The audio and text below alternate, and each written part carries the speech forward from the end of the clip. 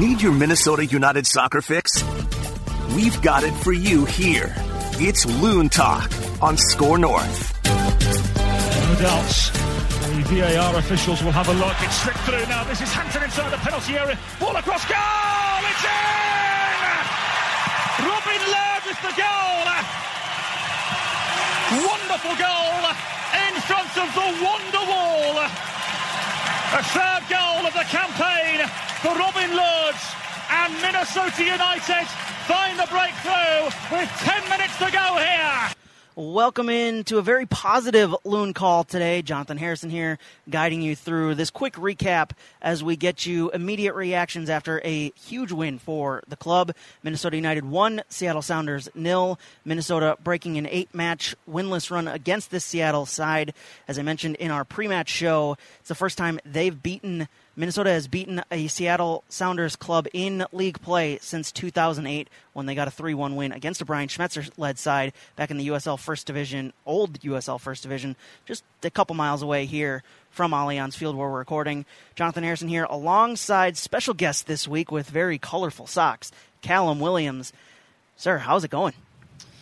I'm good. I'm a bit exhausted after that, to be honest, because it was a lively encounter, wasn't it? That was a fun game. That was a great game. I love doing those kind of games, Johnny, when it's back and forth. There's lots of action. I thought the first half left a little bit to be desired, but the second half was fabulous. It was why we all love this sport. It was back and forth. There were challenges throughout the whole field. There were wonderful opportunities, good saves, chances missed. You could feel the groans and the frustration around the stadium, and then 5 minutes later, the excitement and anticipation. This Sunday was really an example as to why we love this game. Absolutely. Before we get to the game, I want to talk about the broadcast a little bit, give people a little bit behind the scenes. National broadcast game, so that means ESPN comes in. They took Kindred St. Aubin with them, so that left a color analyst role open for us. You've done your work as a de facto producer today, and you got us center back, Michael Boxall. He was out injured, so we gave him something to do. I thought he was fantastic. Yeah, me too. I think once he got settled, I thought he was really good. And, it's quite interesting nowadays because with analysts in this sport, and I don't know what it's like in other sports, you'll have to educate me there, mate, but you do notice because the game has changed so much, particularly over the last 20 years, but mostly the last 10 years as well, when you've got the players that are on set or in the booth, whatever network or radio station you're watching or listening to, there is a certain way that the game is analysed because that's what they're familiar with. That's the way that they played the game. Whereas now I think some of these players who've only just retired, or like Boxy today, are still playing. I think you get a different broadcast from them. I think you get a different sense of things. Like, for example, what the Sounders were doing today was really peculiar in terms of the 5-3-2 or 5-2-3 rather. And Boxy didn't seem at all phased. He was like, right, well, yeah, that's what they do, and this is what we'll just deal with it, and this is what happens here. This person does this in this role, and I just think, and I'm not saying it's a bad thing at all in terms of older analysts. I'm not saying they wouldn't be able to break it down, but I think because it's so fresh in the mindset of someone like a Michael Boxall, it does offer a different perspective. And I thought it was descriptive. I thought he painted a picture very well, which, as you know more than anybody, you need to do on the radio. So, we'll have him back. Let's hope he gets back on the field soon. But if he's not, we'll have him back for sure. Absolutely. And you mentioned it. In other sports, you see it with guys like Tony Romo, who went straight from quarterbacking the Dallas Cowboys right into the number one CBS booth, and he's just been fantastic in the years he's done it, and it's really changed how networks have looked for their analysts. They used to go for the guys who used to be famous. Now they're going for the guys who literally just retired. ESPN's been apparently courting Peyton Manning for years now, and he's been holding them off. But guys like that, guys like Phillip Rivers, quarterbacks who are just retiring, they're getting these offers from these TV networks because they see the game as it's played today, not how it was played, 20 years ago. So, yeah, I think what Boxy brought today was fantastic. He was able to describe things, and as we told him beforehand going in, just talk about the game because you know it better than all of us. You forget more about the game every day than we'll ever know. So he knows this game, and he sees things that we're probably not seeing because that's what he trained all week for. He saw Seattle. He studied the videotape all week with the team, so he knows how Minnesota were setting up and what they were looking for, so he's able to bring that picture to us. And I thought it was fantastic. He was fun. You guys had some great banter going back and forth. It was good stuff. And he tried to take your role with the French finish. I know. I'm going to watch my back, aren't I now? My word. No, he was great. And like I said, I think the thing for me more than anything in an analytical role nowadays, mate, is that tell me something that I can't see. Tell me something I don't know. Mm-hmm. And I thought almost instantaneously Boxall was able to do that. I worked with a chap down in Miami earlier this year called Nigel Rio Coca, and I noticed after sort of 5 or 6 minutes we were doing a South American game, and I noticed that after 5 or 6 minutes he said a few things, and I kind of thought to myself, do you know what? I've never thought about that before. Yeah. You know, and Kindred E. St. Aubin here does a great job as well in terms of the way that she analyses the game as well. It's different. Every analyst, as we've already sort of insinuated, every analyst has their own way of doing things. But Boxy today, as I thought he would, really. That's why you tried so hard to get him in. Yeah, I thought he excelled, and I thought he showed that he actually has a future if he wants to. I don't know when he's going to finish playing. I think he's still got another 4 or 5 years left in him if he wants to. He's obviously looked after himself and is in tip-top shape. So, but no, he was great, and like I said, if he remains injured, I hope he doesn't. But if he does remain injured, we'll certainly have him back. Absolutely. All right, that's enough about the broadcast for anybody who didn't listen. We had Michael Boxall join us. Let's get to the game. Minnesota came out in this one very physical. Obviously, they had quite a bit of work after that Colorado match. It was a very disappointing match, and a lot was said about that in the week leading up to this game.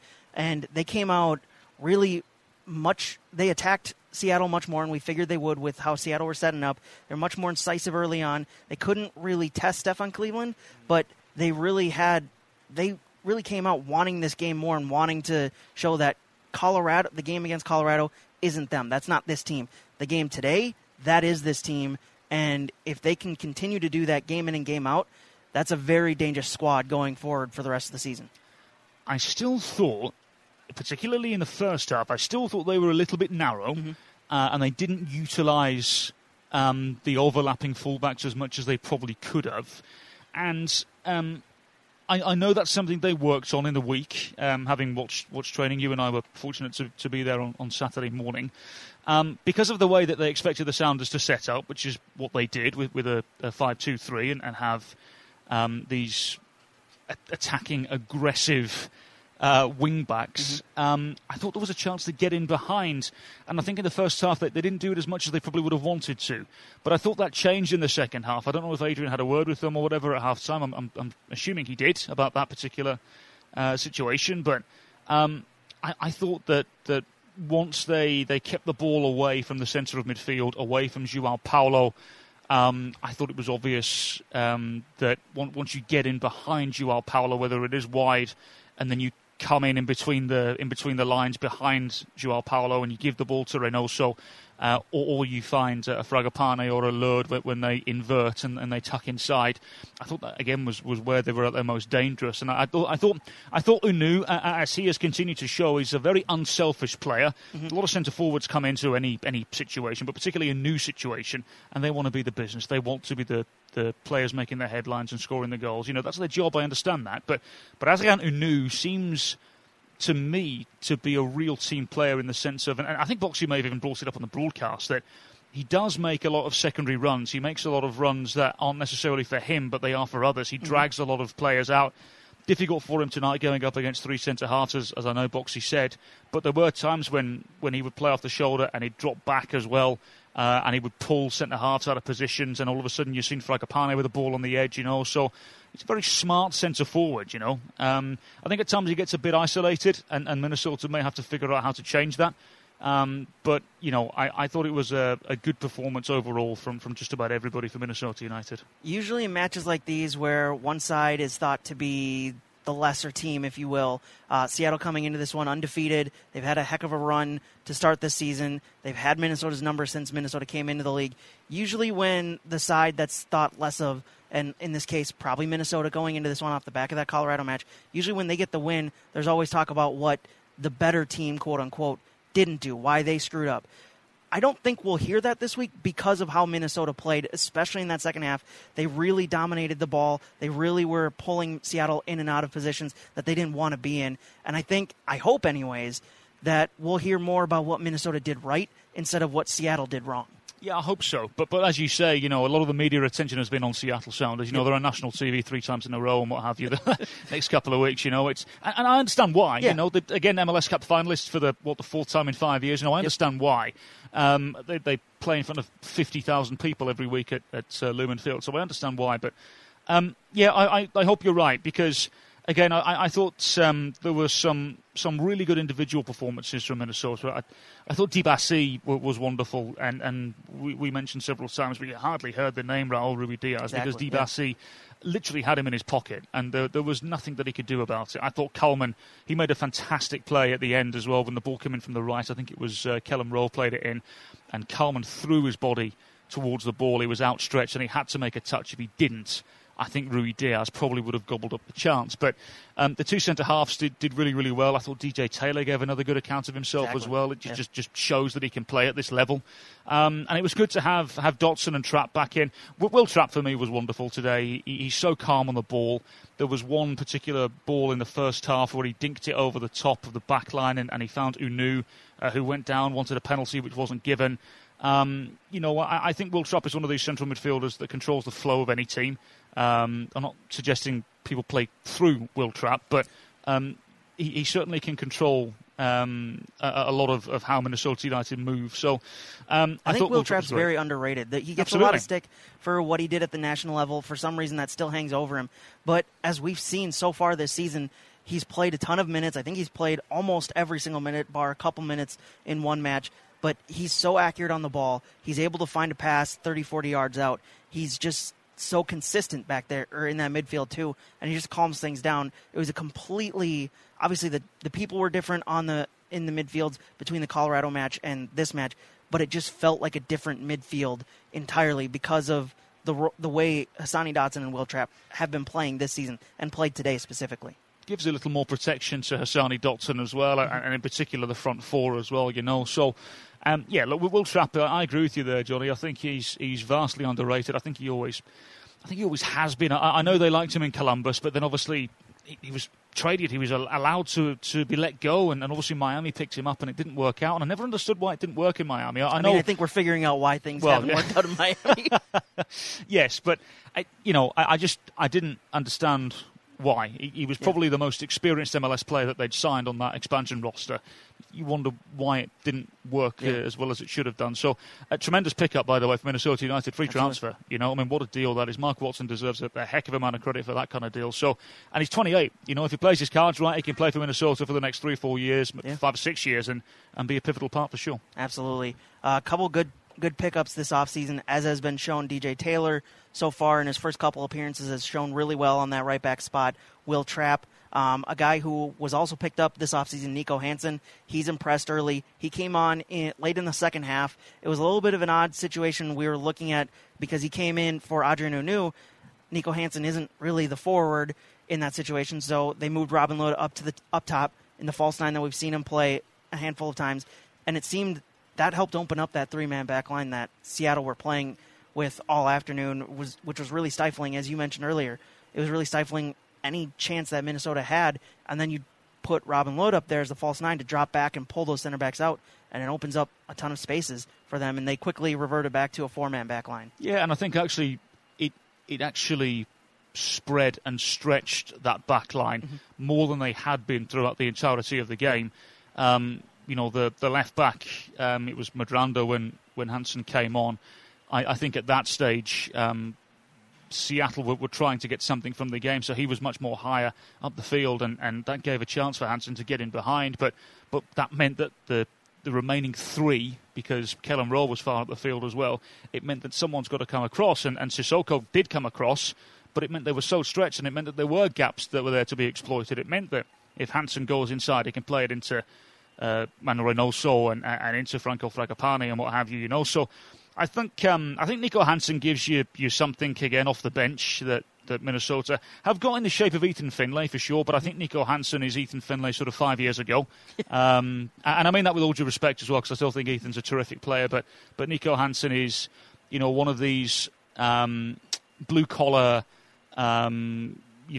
roster players that you have as backup and you have to do exactly what he came in and did today, and you're paying him $150,000 a year or whatever it is, in a salary cap league, and I think he was a perfect signing. I can't remember off the top of my head what Minnesota had to trade to get for him, but I don't think it was an awful lot. Yeah, as you mentioned, Mark Watson doing a heck of a job. Hasn't made any wrong moves since he took over that role, and Nico Hansen and Will Trapp and DJ Taylor, they're really showing what they've been able to do in this offseason. I know you're shaking your head there. I know we've got Juan Aguadello and Ramon Avila to talk about eventually, but we didn't have to see Ramon Avila tonight because of the red card he earned against Colorado. That's one way of describing it.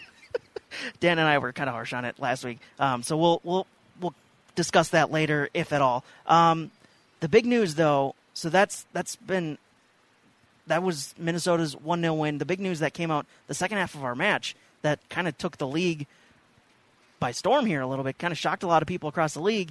Gabriel Heinze out. I know in the offseason when we heard that he was coming in, you and I were both excited because we've watched what he did down in Argentina, and we figured if he can get Joseph Martinez on side, if he can get that roster on side, Atlanta's going to be a really tough team again. 17 games in across all competitions. He's already gone because he isolated Joseph Martinez, kind of booted him from the locker room, and you don't want to do that when he's one of the best, if not the current best goal scorer in this league. Yeah, there's clearly something that has happened behind closed doors here, isn't there? Something has clearly been said. There's been a disagreement of some sort, which has led to Joseph Martinez training on his own. I think, and look, we can only speculate because we don't know the details. And I hope those details are shared at some stage, because I think just about everybody involved in this league wants to know what's happened there, because it is an eyebrow raiser, isn't it? Atlanta United, whatever people want to say, particularly in this market, that they are one of the more successful franchises in the league, and there is genuine expectation for them. I thought when Heinze was appointed, I thought to myself, what a tremendous hire that is, because he was held in such high regard, did a great job with Argentinos Juniors and Vélez Sarsfield as well. He was great and was viewed as one of the upcoming managers in Argentina. And such as this league continues to develop in attracting young Argentines and young South Americans, it seems as though they've moved in that direction with the managers as well. And Heinze is a prime example of that. So, like I said, something has clearly happened, and it seems as though those around Joseph Martinez, whether it's the players or the front office or maybe even more of the coaching staff that have worked with Heinze, because remember, he only brought in one or two. We didn't change the entirety of the staff. They decided to side with Joseph Martinez. And, when you've been around somebody for what Martinez has been at the club for 5 years now, you make a lot of relationships. Unless you're not a very nice person, you absolutely develop some relationships and you become close with people. I can't really comment in terms of what Heinze has done, but clearly whatever he's done, not only has he frustrated Joseph Martinez, he's annoyed those around him as well. And if you're the new kid on the block doing that against someone who is beloved, it's never going to go down very well. Absolutely, and we saw the result of it today. Atlanta United parting ways with Gabriel Heinze. That means they're on their third coach in the last 3 years. 3 years since basically winning MLS Cup in 2020 or 2018. They're now on their third head coach in 3 years. All of a sudden, it seems to be breaking down in Atlanta. I know many Minnesota United fans won't feel a tinge of sadness for them, but the league is now without Gabriel Heinze as he's moving on to his next thing. Now we wait to see what's next for Atlanta United, and there's already rumors that Frank de Boer says he'd welcome return, but I don't think Atlanta is going to welcome that return. Can I also say as well, thinking about this, right, there's now a vacancy at Atlanta United and Toronto FC. Yeah. Massive clubs in this league who have big budgets. I know from what Toronto have done in the past, they've gone the domestic route and done well with Greg Vanney and what have you. It didn't go so well with Chris Armas, but that's what they've done. Atlanta have gone the international route. And I'll be interested to see what happens with both now. But I think I mentioned this to you at training yesterday. If I'm either of those teams, if I'm Toronto or I'm Atlanta, I've got a massive budget, I'm going to go for Marcelo Gallardo at River Plate. Absolutely. Because He's 44 years of age. He's cracked it in Argentina. He has been wonderful with River Plate. They've always been challenging the league. They're doing very well in the Copa Libertadores. He has a ton of ambition. For me, it's the perfect signing for either Atlanta or Toronto. There was the rumors that he was going to be the Inter Miami coach when they were coming in, and that never just worked out for some reason. Who knows what happened there? But there was the rumors that he's already been linked at one time with an MLS club. I totally agree with you. From what we've seen, what he's been able to do with River Plate, they won the Copa Libertadores a couple years ago against their rivals Boca Juniors. Oh yeah, and so he's been linked with a ton of jobs in Europe. If you're going to spend a lot of money on your coach, go get one of the best Argentinian coaches out there right now. Yeah, I just wonder what either Toronto or Atlanta do. For me, that makes almost too much sense. And they're going to have to part with some money to get him, no doubt. River Plate aren't just going to let him go. But for me, that would be beyond obvious. But like I said, I don't know if Darren Eales, with his connections, maybe he looks at England and wants to get somebody in from the Premier League. Eddie Howe, we talked about him yesterday. He still doesn't have a job for some reason. That's a great shout. Eddie Howe, again, if you pile enough money in his bank account, I'm sure he would be thrilled to come over. And like I said, with Toronto, we just don't know as well. I mean, I get the feeling they're going to go domestic. But as I've said, those are two managers there that I think should absolutely be on MLS shortlists, particularly MLS clubs like Atlanta and Toronto. Absolutely. Cal, that has been the Loon Call. Thank you for joining me. Oh, we're done already? Wow. Yeah. Brilliant. Like I told you beforehand, it's only 20 minutes. We're now at 21, so we've spent our time talking about this one, reminiscing about a great Minnesota United 1-0 win today. Cal, I will talk to you next week. Come on, let's get the brew hall. I'll buy you a beer. Let's do this. All right. That has been the Loon Call. Remember to give us a rating, a review, a subscription. You can find us anywhere you find your podcast. And Loon Talk, the other podcast on this feed, can be found as well anywhere you find your podcast, as well as Score North's YouTube channel. Make sure to go give us a view over there. It does really help us get found. Thank you. We will talk to you tomorrow night. Dan and I will be back for Loon Talk tomorrow night. To be your best every day, you need proven quality sleep every night. Science proves your best sleep is vital to your mental, emotional, and physical health. And that's where the Sleep Number bed comes in. And let me tell you, ever since I've had it, my sleep IQ score is just going higher and higher. And did you know 8 out of 10 couples say that one of them sleeps too hot or too cold? Science tells us regulating your sleep temperature leads to higher quality sleep. For many couples, temperature struggles are a real challenge. So here are some tips to help you both sleep just right. Look for beds designed with temperature benefits, such as the new Sleep Number Climate 360 smart bed that actively warms and cools each side so you both sleep blissfully comfortable. And now save 40% on the Sleep Number 360 Special Edition smart bed, plus special financing for a limited time. Only at Sleep Number stores or sleepnumber.com/podcast1. Sleep Number, the official sleep and wellness partner of the National Football League. Subject to credit approval, minimum monthly payments required. See sleepnumber.com for details.